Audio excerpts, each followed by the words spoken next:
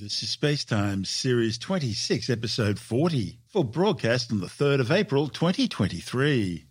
Coming up on SpaceTime, discovery of one of the biggest black holes ever found, new clues on how the Earth's continents formed, and the redness of Neptunian asteroids shedding new light on the early solar system.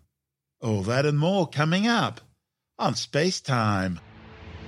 Welcome to SpaceTime with Stuart Gary.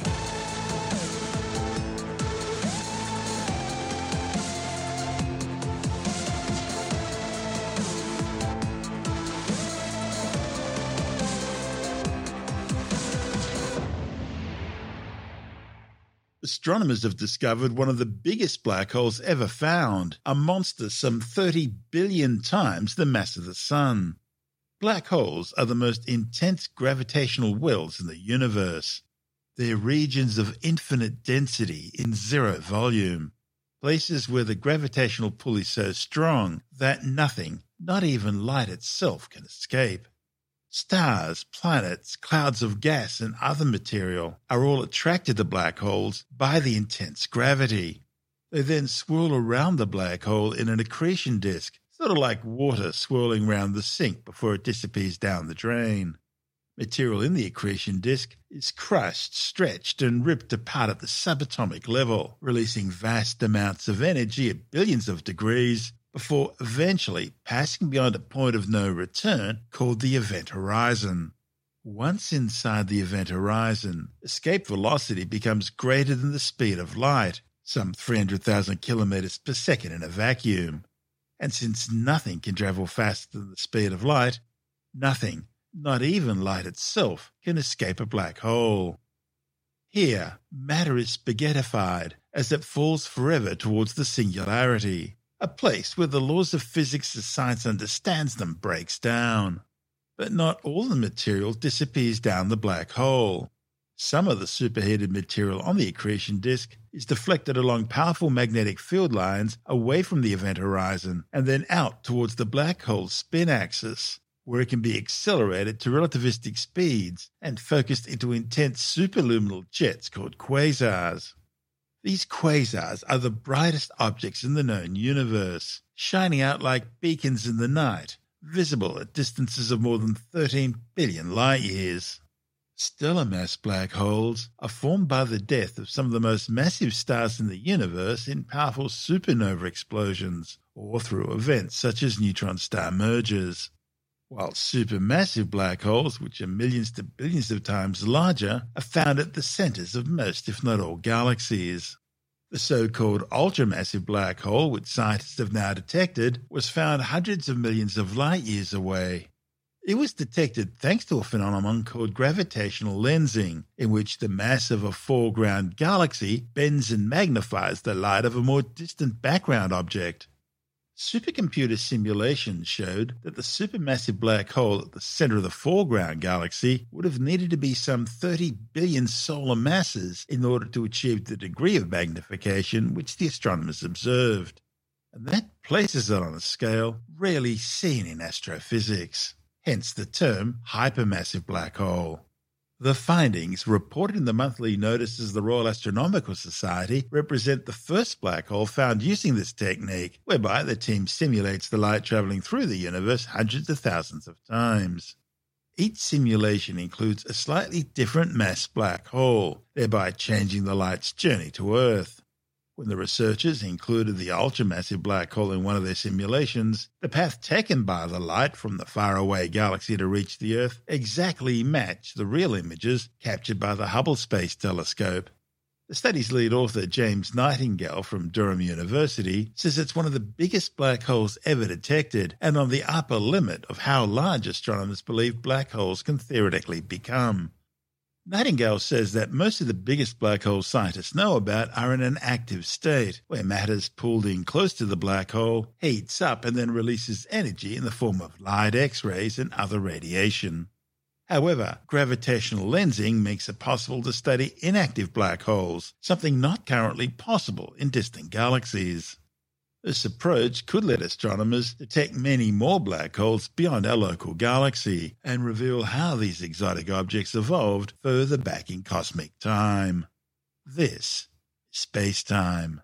Still to come, new clues about how the Earth's continents formed, and the redness of Neptunian asteroids could be shedding some light on how the early solar system evolved. All that and more still to come on SpaceTime.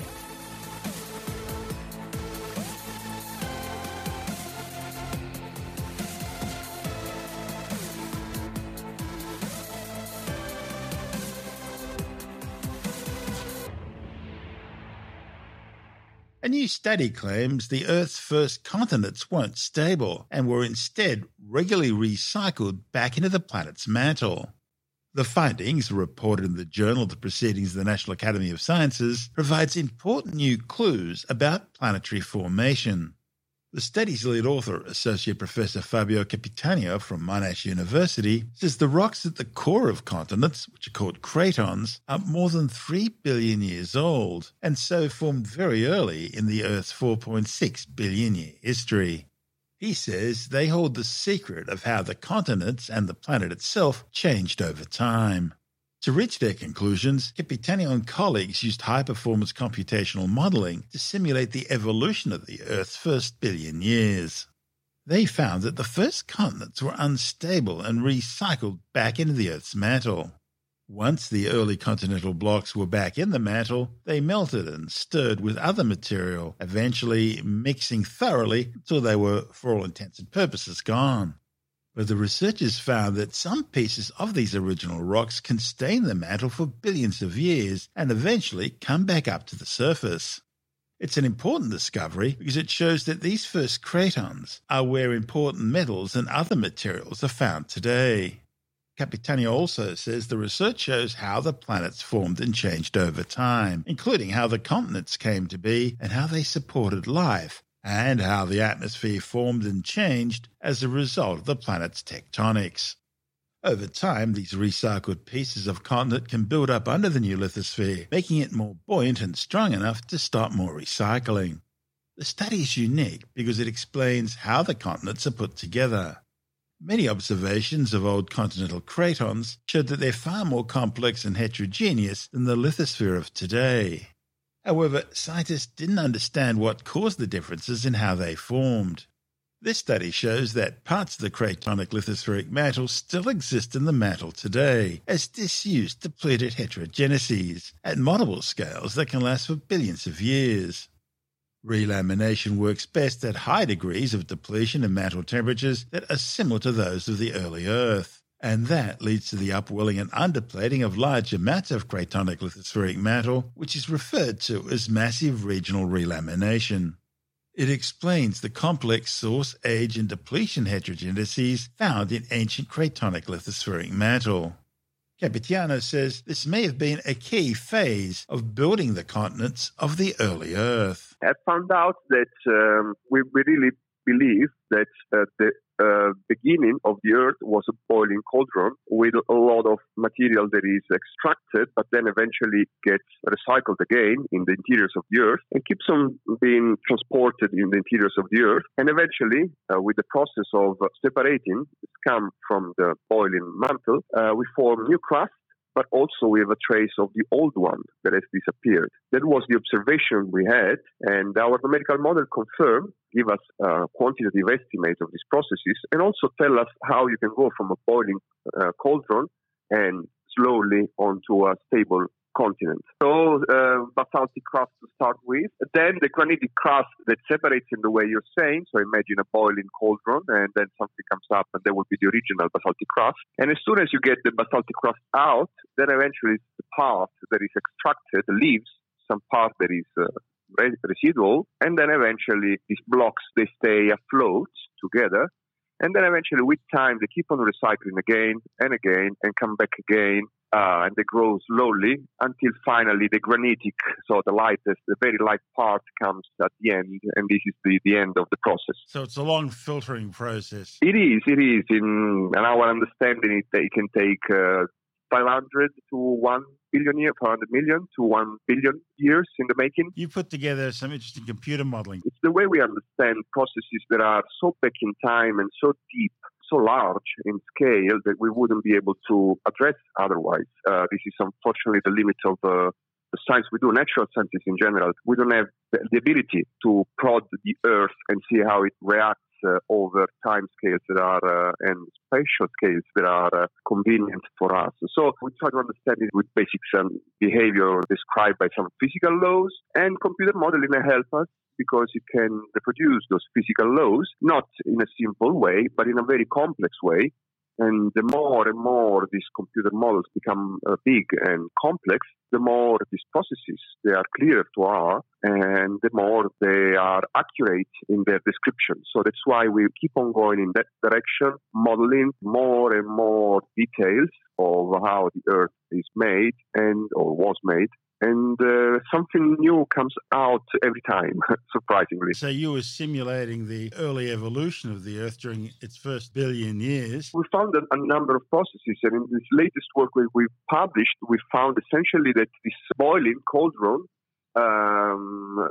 keeps on separating the basaltic part, the scum that stays afloat because it's lighter in a way. But in this very long process of this, as I was saying, of the making of this early continents, as you were saying earlier on, at the beginning they keep on recycling and recycling, so they keep on going up and down until finally they stay afloat. In this making, we've discovered that the part that this original basaltic crust can be recycled easily, but we discovered that it stays in the mantle for a very, very, very, very long time. So it can stay in the mantle for longer than a billion years. So what happens there? It happens that the making of the original continents, the oldest continents, in the end, they get the scum we were talking about, so the granitic crust that is evolved, but at the same time they embed all the other parts that have been recycled in the past. So what we do understand of the Earth is that we have some 3 billion years crust, which is the granitic crust you were talking about, which is the end one, or it's a crust that contains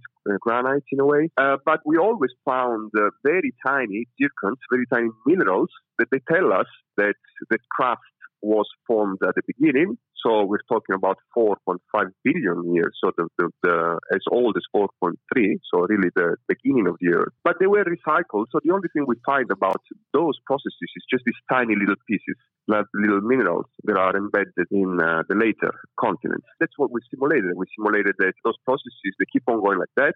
They're probably dominated by this recycling, and the traces, finally, we can map the motions of these little particles until they end up in the continents nowadays. So that was new in a way. We only had the geological evidence, but we didn't really understand whether that idea of the boiling cauldron is realistic or not, and in particular, how do you go from a boiling cauldron to a stable continent? So you've got the coast of Hudson Bay in Canada, you've got some interesting areas in South Africa, Southern Africa, and of course you've got some beautiful cratons a beautiful craton which reaches the surface over much of Western Australia. Is this the sort of area you now go to confirm what the simulations are suggesting? Yeah, well, I myself was in the Pilbara earlier on this year, and this is the point. So we do have two approaches. One, we go there and we observe directly what's going on in these oldest portions of the continents. There are some in every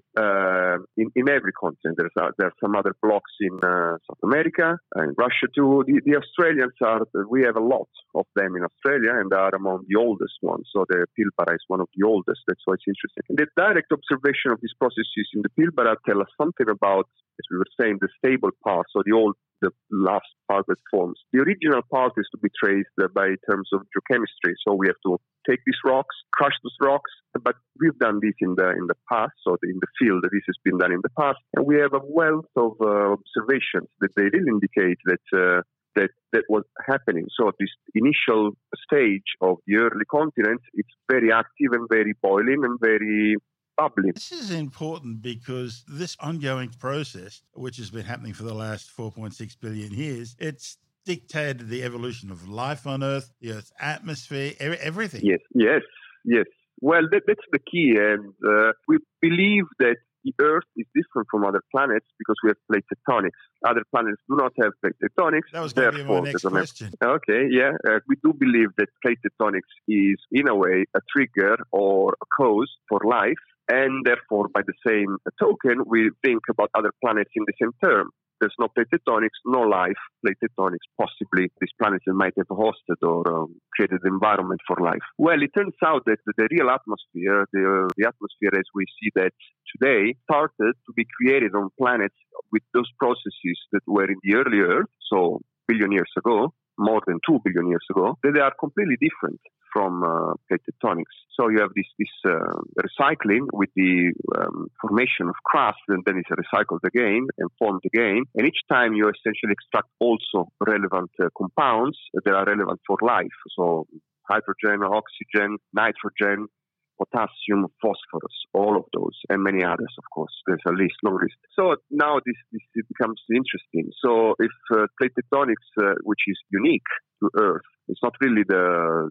origin of atmosphere and life and other processes are, then of course we have to go back to the blackboard and think about how we think about life on other planets. Processes we observe on early Earth are similar in other planets, actually. This is where things like boiling rocks at the ocean interface of places like maybe the Jovian moon Europa or the Saturnian moon Enceladus comes in. Yeah, exactly. So this is really, in a way, a game changer. So it's not plate tectonics that creates life on other planets, but other processes. We observe those processes. My research now is moving on to Venus, because Venus is we have a little bit more understanding of Venus compared to Enceladus, other moons and other planets. Mars would be another target. So we can understand the evolution of those planets that do not have plate tectonics and try to understand and infer eventually what would have been the evolution of the planet and the atmosphere and whether condition for life could have been possible or not. Venus is a really interesting example. It's Earth's sister planet, but a twisted sister if it is. It's got an atmosphere which is 100 times denser than what we have here. Thick carbon dioxide atmosphere, 460 degrees surface temperatures, hot enough to melt lead. When you look at the geological features on Venus, they're very different from what we see on Earth. The overall scene on Venus seems to be one of maybe the crust was too thick, and so plate tectonics couldn't develop. Instead, the crust simply popped open to allow the planet to cool through volcanic activity. Yeah.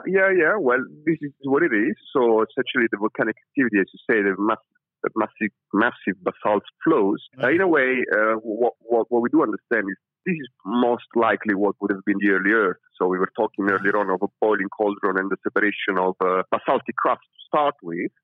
And on Venus, the crust can be very thick, and the basaltic crust today is thin, but in the early Earth was very thick. So we talk about 30 to 40 kilometers of basaltic crust, possibly. And that's why when we look at Venus now, it really looks like what could have been the Earth in the past. Besides, we always talk about basalt as an oceanic crust, but the truth is that if you don't have an oceanic environment, differentiated from a continental one in an initial early Earth, so likely those basaltic flows in the early Earth, they really look like those that are formed in a planet with a very thin atmosphere like Venus. But all this volcanic activity that you're talking about, all these massive basaltic flows that obviously regulate the way the planet cooled in the beginning, this is in a way what we understand in the early Earth.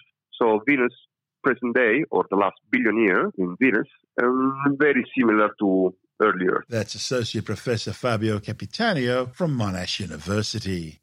And this is SpaceTime. Still to come, how the redness of Neptunian asteroids could be shedding new light on the early solar system. And later in the science report, researchers have created a meatball made from the DNA of an extinct woolly mammoth. Gobble, gobble, munch, munch, yum. All that and more still to come on SpaceTime.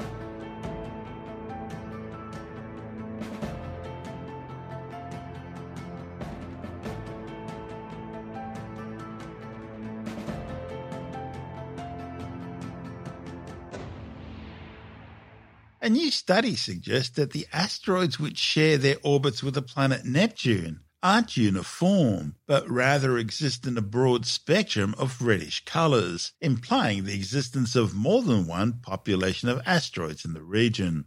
The findings, reported in the monthly notices of the Royal Astronomical Society's letters, are based on observations of 18 asteroids sharing their orbit with Neptune, which are known as Neptunian Trojans. These asteroids are between 50 and 100 kilometres in size and are located at distances of around 4.5 million kilometres from the Sun. Asteroids orbiting this far away are faint and therefore very difficult for astronomers to study. Before this new work, only about a dozen or so Neptunian Trojans had been studied. They required the use of some of the largest telescopes on Earth. The new data was gathered over the course of 2 years using the WASP Wide Field camera on the Palomar Observatory in California, as well as cameras on the Gemini North and Gemini South telescopes in Hawaii and Chile, respectively, and on the giant 10-meter Keck telescope in Hawaii. Of the 18 observed Neptunian Trojans, several were found to be much redder than most of the other asteroids in the group. It's thought the redder asteroids form much further from the Sun. One population of these, known as cold classical trans-Neptunian objects, are found beyond the orbit of Pluto at around 6 billion kilometres from the Sun. The newly observed Neptunian Trojans are also very unlike the asteroids found in the orbit of Jupiter, the Jovian Trojans, which are typically more neutral in colour. The redness of the asteroids implies they contain a high proportion of more volatile ices, such as ammonia and methanol. These are extremely sensitive to heat and can rapidly transform into gas if the temperature rises, and so are more stable at large distances from the Sun. Now, the location of these asteroids at roughly the same orbital distance as Neptune also implies that they're stable on timescales comparable with the age of the solar system, around 4.6 billion years. And so they can effectively act like time capsules, recording the initial conditions of the solar system. Now, the mere presence of these redder asteroids among the Neptunian Trojans also suggests the existence of some sort of transition zone between the more neutral-coloured and the redder-coloured asteroids. It's thought these redder Neptunian asteroids probably formed beyond this transition boundary and were later captured into the orbit of Neptune. Astronomers hypothesized that the Neptunian Trojans would have been captured into the same orbit as the planet Neptune as the ice giant migrated from the inner solar system to where it is now some 4.5 billion years ago. That was caused by the migration of Jupiter and Saturn firstly in towards the Sun and then back out again, in the process moving both Uranus and Neptune further out and probably also swapping their orbital sequences from the Sun. The study's lead author, Bryce Boland from NASA's Goddard Space Flight Center in Greenbelt, Maryland, says the new work more than doubles the sample of Neptunian Trojans studied with large telescopes. Because astronomers now have a larger sample range of Neptunian Trojans with measured colours, Boland and colleagues can start to see major differences between the asteroid groups. The observations also showed that these Neptunian Trojans are even more different in colour compared to asteroids further out from the Sun. A possible explanation for this could be that the processing of the surface of asteroids by heat from the Sun could have different effects on asteroids at different distances from the Sun. This is SpaceTime.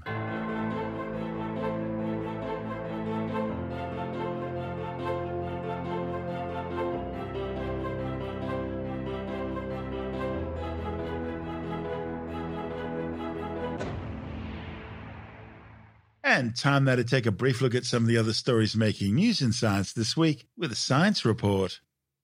The fictional movie The Day After Tomorrow tells the story of the catastrophic climate effects following the collapse of the North Atlantic Ocean circulation. Now, new Australian research suggests that our own southern version of this deep ocean circulation pattern may be about to collapse. The study, reported in the journal Nature, shows that under future climatic scenarios, deep ocean warming around Antarctica is set to accelerate over the next 30 years.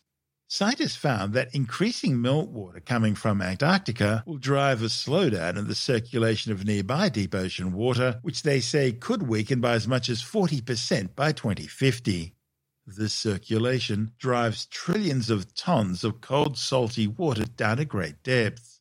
As this water sinks, it drives the deepest flows of the overturning circulation, a network of strong currents spanning the world's oceans.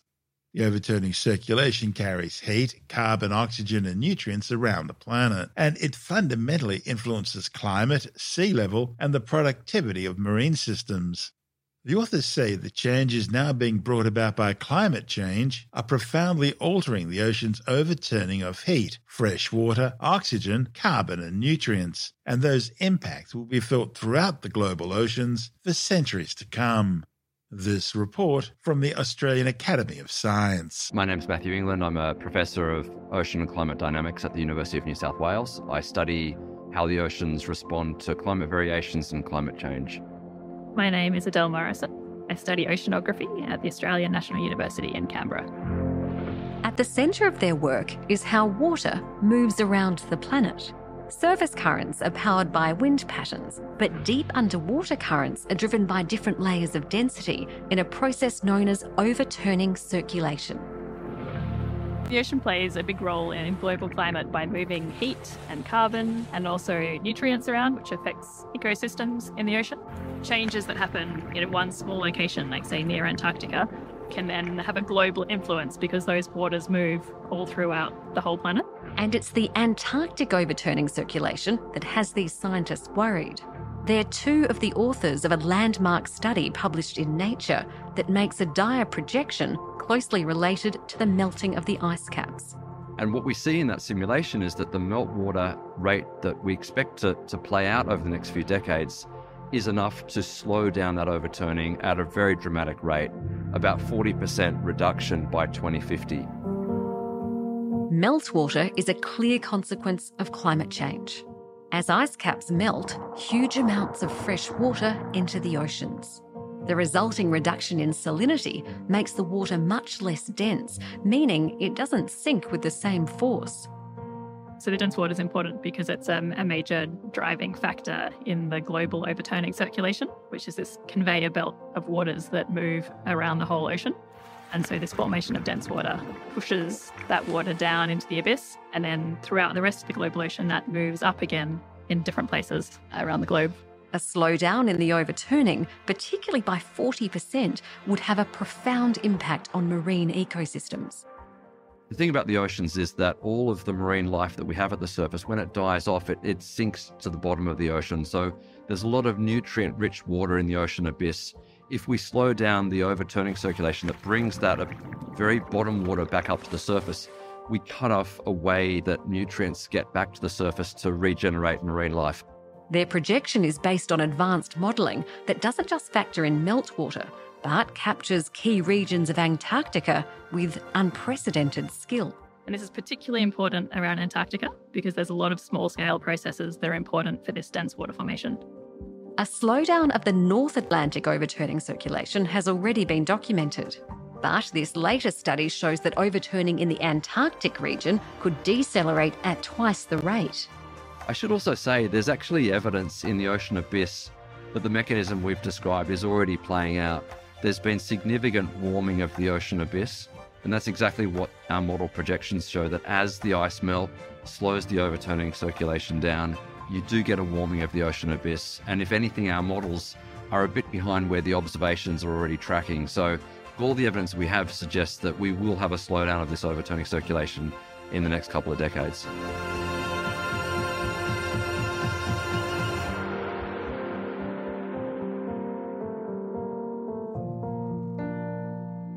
And that report was provided by the Australian Academy of Science. A new study shows that people on vegan diets tend to be healthier. The findings, reported in the Journal of the American Medical Association, looked at health records for more than 125,000 people across the United Kingdom. The authors found that a healthy vegan diet was linked to a lower risk of heart disease, as well as a lower risk of cancer and other forms of premature death compared to non-vegan diets. However, the study also found that vegans who drank more sugary drinks or fruit juices, those who ate more snacks, desserts, refined grains and potatoes, still had a higher risk of these conditions and premature death compared to non-vegans. Scientists in Australia have created a meatball made out of the DNA of an extinct woolly mammoth. It's part of a project by a company called Vow to demonstrate the potential of meat grown from animal cells without the need to actually harm or kill animals. Scientists at the University of Queensland began the project by creating mammoth muscle tissue protein using the DNA sequence from woolly mammoth myoglobin, a key muscle protein which gives meat its flavour. And they filled any remaining gaps using elephant DNA. The sequence was then placed in sheep myoblast stem cells, which then quickly replicated and grew to some 20 billion cells, which were then subsequently used by the company to grow their mammoth meatball. Right now, there are many companies working on cruelty-free lab-grown so-called cultured meat products. But most of these are focusing on things like beef, chicken and pork. But this company is going for more exotic tastes, like alpaca, buffalo, crocodile, kangaroo, peacocks and various types of fish, with Japanese quail to be the first cultivated meat offered for sale. Apparently, there's already a big market for it in Singapore. The company chose the woolly mammoth for this trial because it's a symbol of diversity loss and a symbol of climate change, having been driven to extinction by a combination of hunting by humans and a warming world at the end of the last ice age. They initially wanted to produce meat from the now extinct dodo bird, but sadly the DNA sequences needed for this work simply don't exist anymore. Now the only test left for their 400-gram mammoth meatball is the taste test. A new study in the journal Scientific Reports has confirmed the safety of genetically modified crops.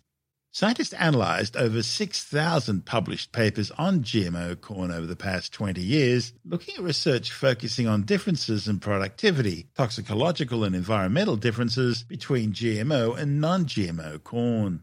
The analysis, which is based on data from studies conducted worldwide, showed that genetically modified corn crops had yields 5.6 to 24.5% higher than non-GMO corn varieties. Now, this contradicts one of the chief anti-GMO Frankenstein food arguments that genetically modified corn had not increased crop yields.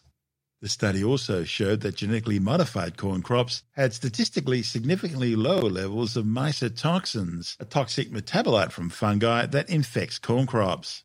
In fact, they showed up to a 36.5% reduction in these mycotoxins in GMO corn. Tim Mendham from Australian Skeptics says the findings show that not only are GMO corn crops fundamentally safe, but they may also be safer than conventional corn. This was a meta-study looking at 6,000 already published papers on GMO corn, and it's suggesting that GMO products are not only safer for you, they have a higher yield, and that they are better all around. Now, what they're saying is that, especially compared to organic products, organic in quotes is in many cases a bit misapplied, but there's a lot of pseudoscience about organics, and there's a lot of pseudoscience about genetically modified GM crops.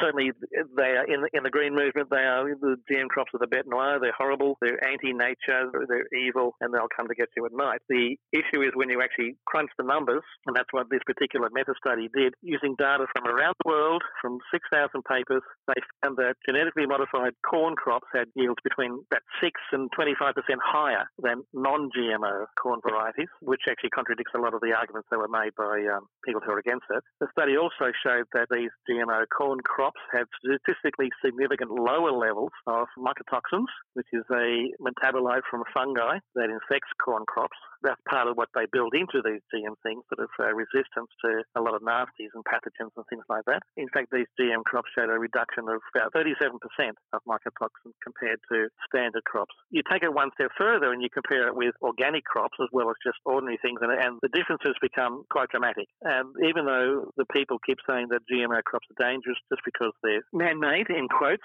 the reality is that it's not necessarily the case. And so the blanket assumption that GM bad, organic good is not necessarily borne out by the numbers. This was looking at 6,000 studies. What makes something organic? What are the principles associated with that? The principles of organics is a broad range of things. There are areas that are certified by various organic growers groups. You have to wonder sometimes, quite frankly, and people have wondered about the bona fides of those groups. Then again, you get that sort of thing in all sorts of products. So, an organisation is made up to give endorsement to a particular product. You find that safety wear. So it's not just organics. Organics are supposedly natural products that don't have any artificial additives put into them, and that includes pesticides and fertilizers, right? Artificial fertilizers. And they grow these products. The growers get very sensitive about any crops nearby that might not be organic and that might be polluting their Don't crop. put ram's horns in the corner of the field or something like that. That's the extreme end of it, right? That's the biodynamics of organics, and they are adding things to it. They're adding the sheep's horns and burying things at midnight and all sorts of stuff. It's associated with, I think, a Steiner philosophy of how you should grow food, and it drags in a lot of... Steiner or Stoner? I think is it? That's all right. Is that one of your jokes? Yes. Oh, sorry. Anyway, you have to follow all these things about how to sort of grow your products. And biodynamics is a little bit popular in some wine growing, but you sort of take people aside and do proper taste testing of these products. You're not going to get a lot of difference. A lot of it's in the mind. But yeah, that's the extreme end of organic. Basically, it is this concept of natural, and the concept of natural is a very fluid thing that just because something is natural doesn't mean it's good for you, or doesn't mean it's more efficient. And a lot of things, and it's that I claim using the justification natural is not enough. A lot of poisons are natural. Well, yes, pyrethrum. Yeah, so yeah, all sorts of things. There's hemlock that are natural that aren't what? Crocodiles are natural. Yeah, a lot of things that are sort of natural is not necessarily good for you just by itself. So using that term, it's natural, is dodgy. Not to mention the fact that a lot of things sold at the supermarket as organic or natural aren't. You've got to look beyond the hype, beyond the marketing, beyond the good intentions of people. Is it accurate? You could say, is every GMO, is every genetic modification good? Probably not. Is every organic good? Probably not. So, life's a bit tougher than simple explanations. That's Tim Mendham from Australian Skeptics.